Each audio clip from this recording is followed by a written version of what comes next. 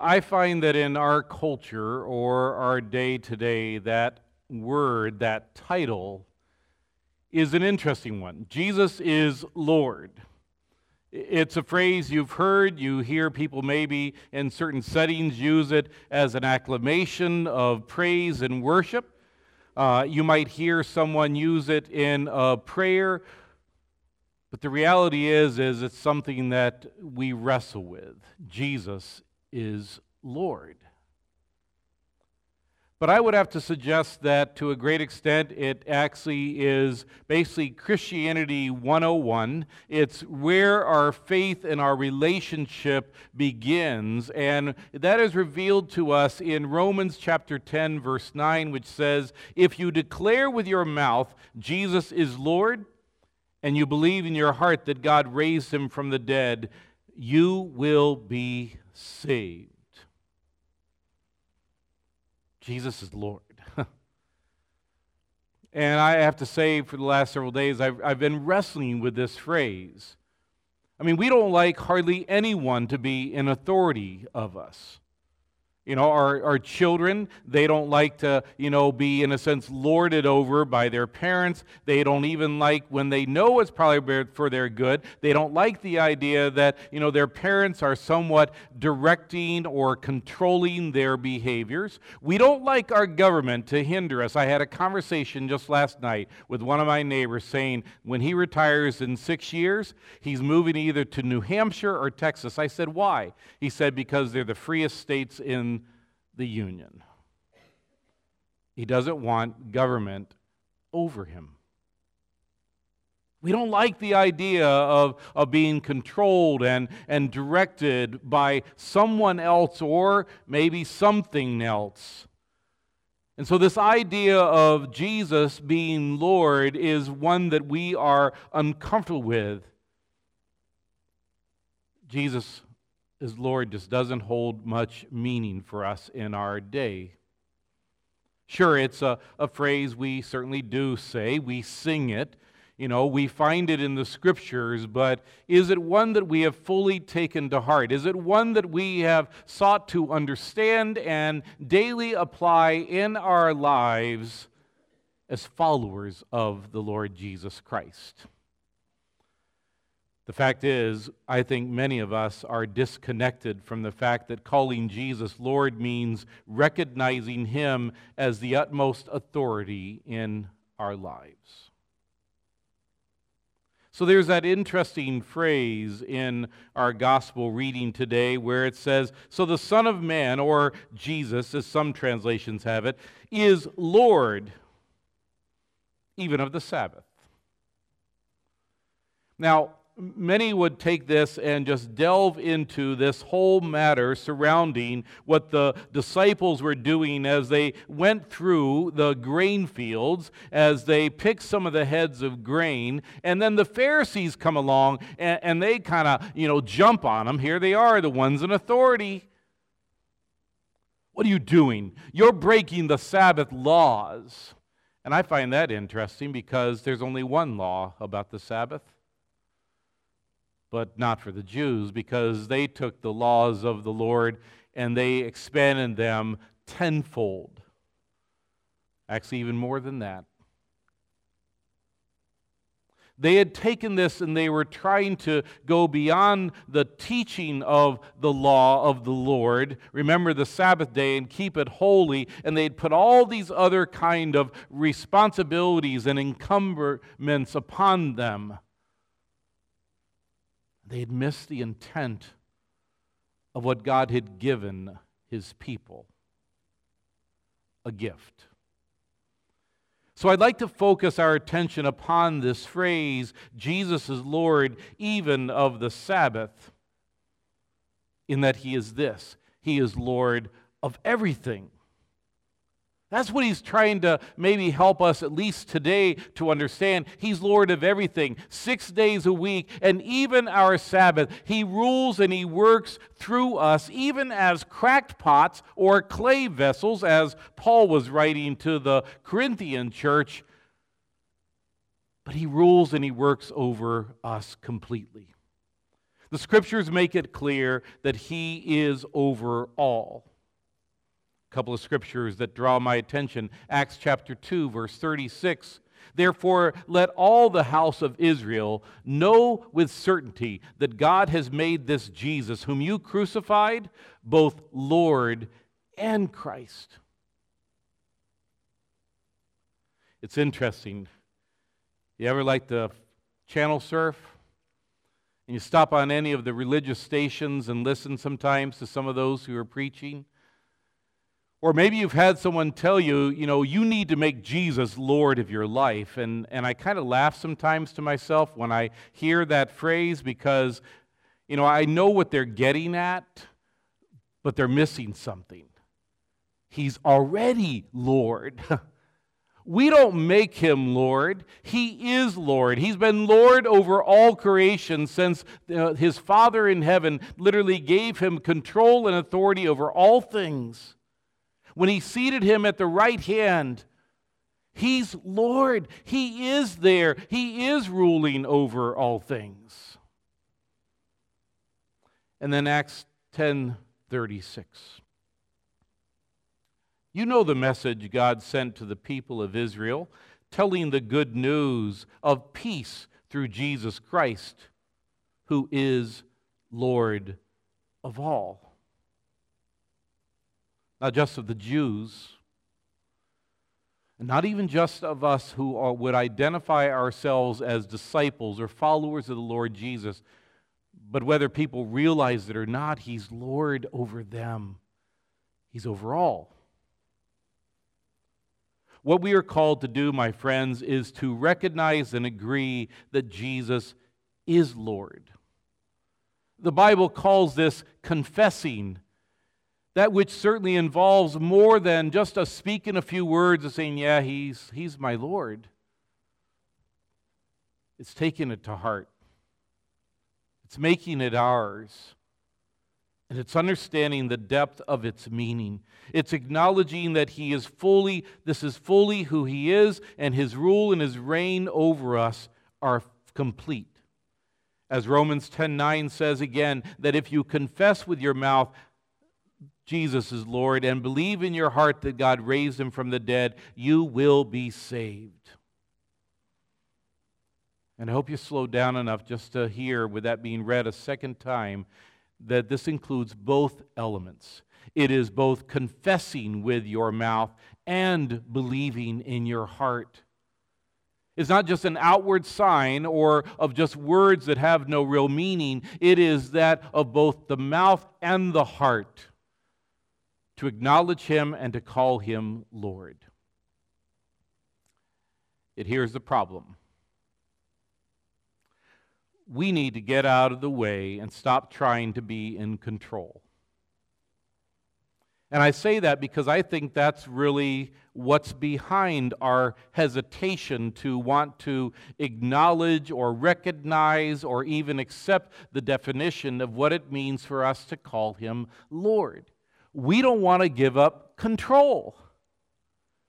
We want control of our lives until we are so far to the bottom that we finally realize that we never did really have control, but He's saying, give it to me now. Trust me now. We need to realize that we're not the center of the universe, but Jesus Christ is, and therefore we should submit to His lordship instead of trying to run our own lives. One author says, we don't really make Him Lord, we just yield to His lordship. No matter what it may seem, it's times in our lives or in this world with the mess that maybe we're in or the mess that's going on in the world around us, we wonder, where are you? If you're Lord, why are you allowing this to happen?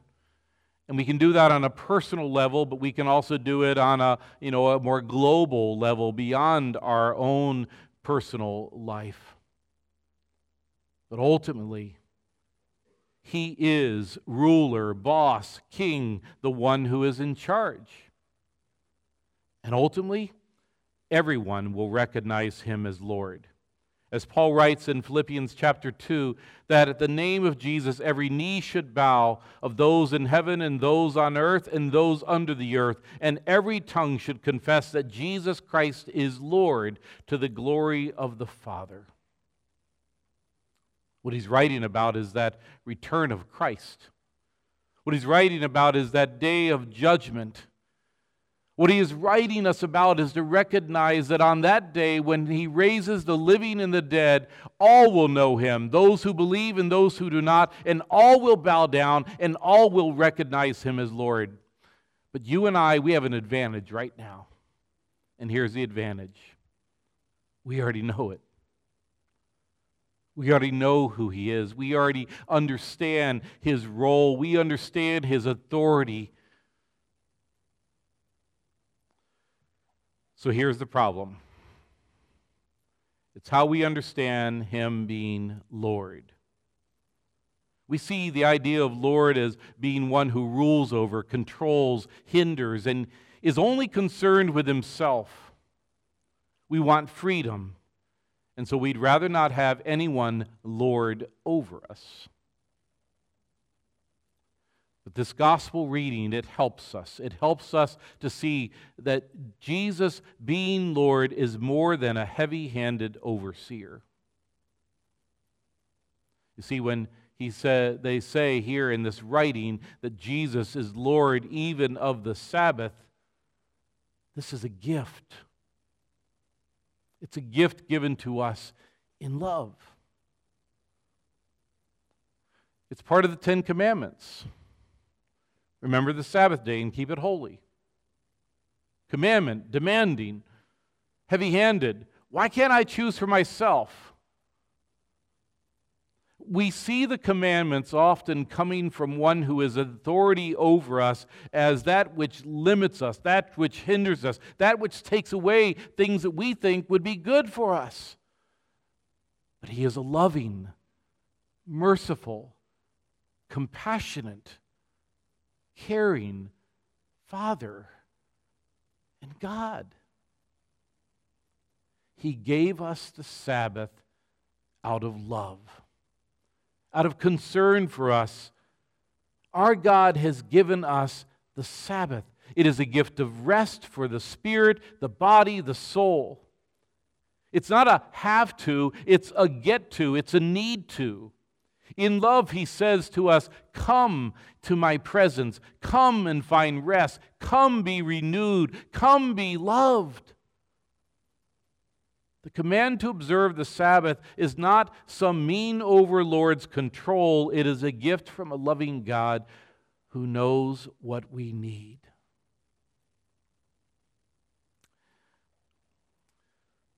So I started wrestling with, why is it that we hesitate to give up any kind of time to the Lord?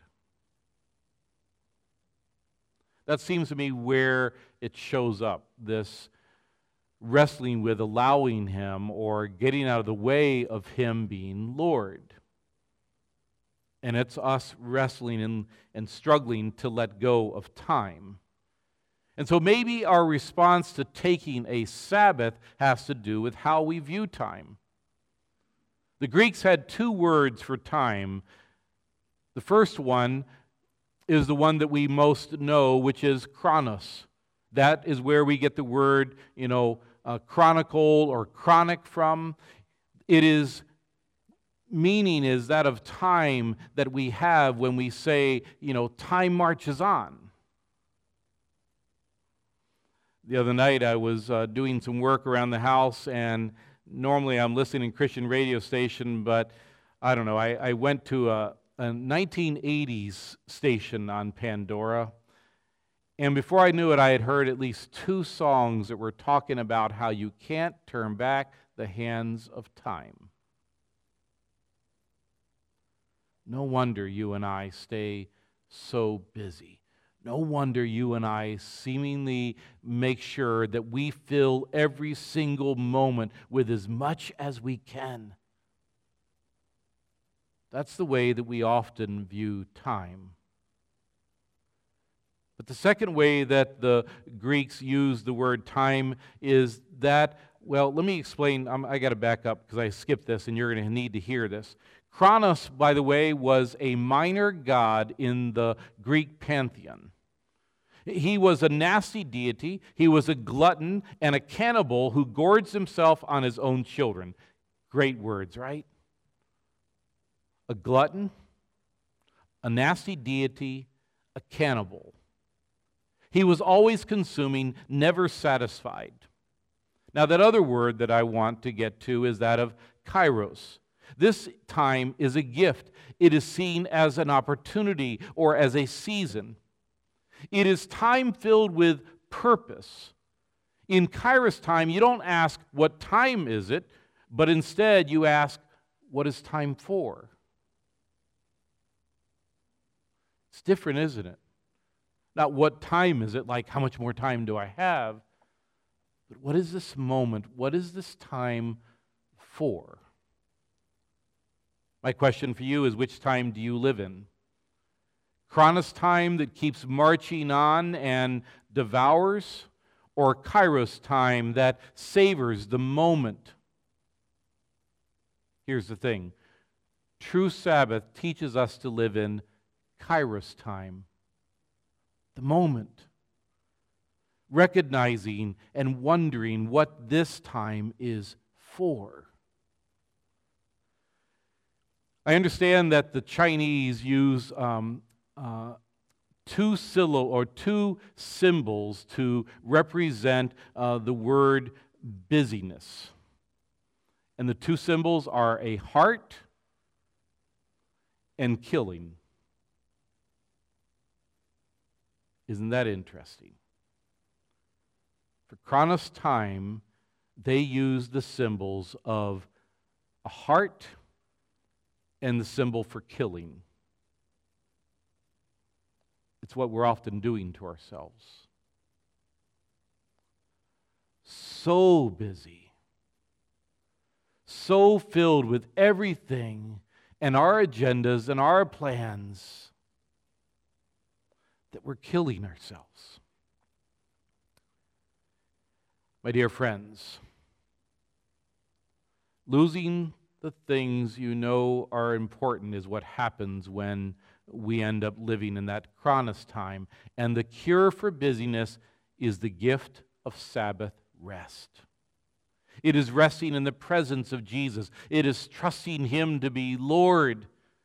In love, He's given us this time of rest. I love that phrase from Psalm 23 of the Lord restoreth my soul. And I don't believe He's just talking about in eternity. He's talking about when we come humbly into His presence, humbly recognizing Him to be our Lord and our shepherd who cares for us and restores us. Keeping the Sabbath, my friends, is a rejection of Kronos time, and it is stepping into Kairos time. Keeping the Sabbath is fasting from our busyness for one day. It is fasting from that which is killing us. It is reflecting upon what this time is for.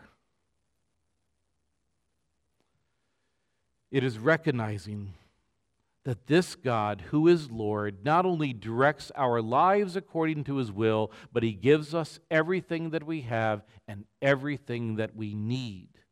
He gives us the gift of Sabbath as a weekly practice of stilling ourselves and taking rest, so that even in the rest of the week, we remember who we are, whose we are, and we are able to remember what is important. Yes, Jesus is Lord over all, even the Sabbath. Lord over all. How wonderful to rest in His presence. Amen.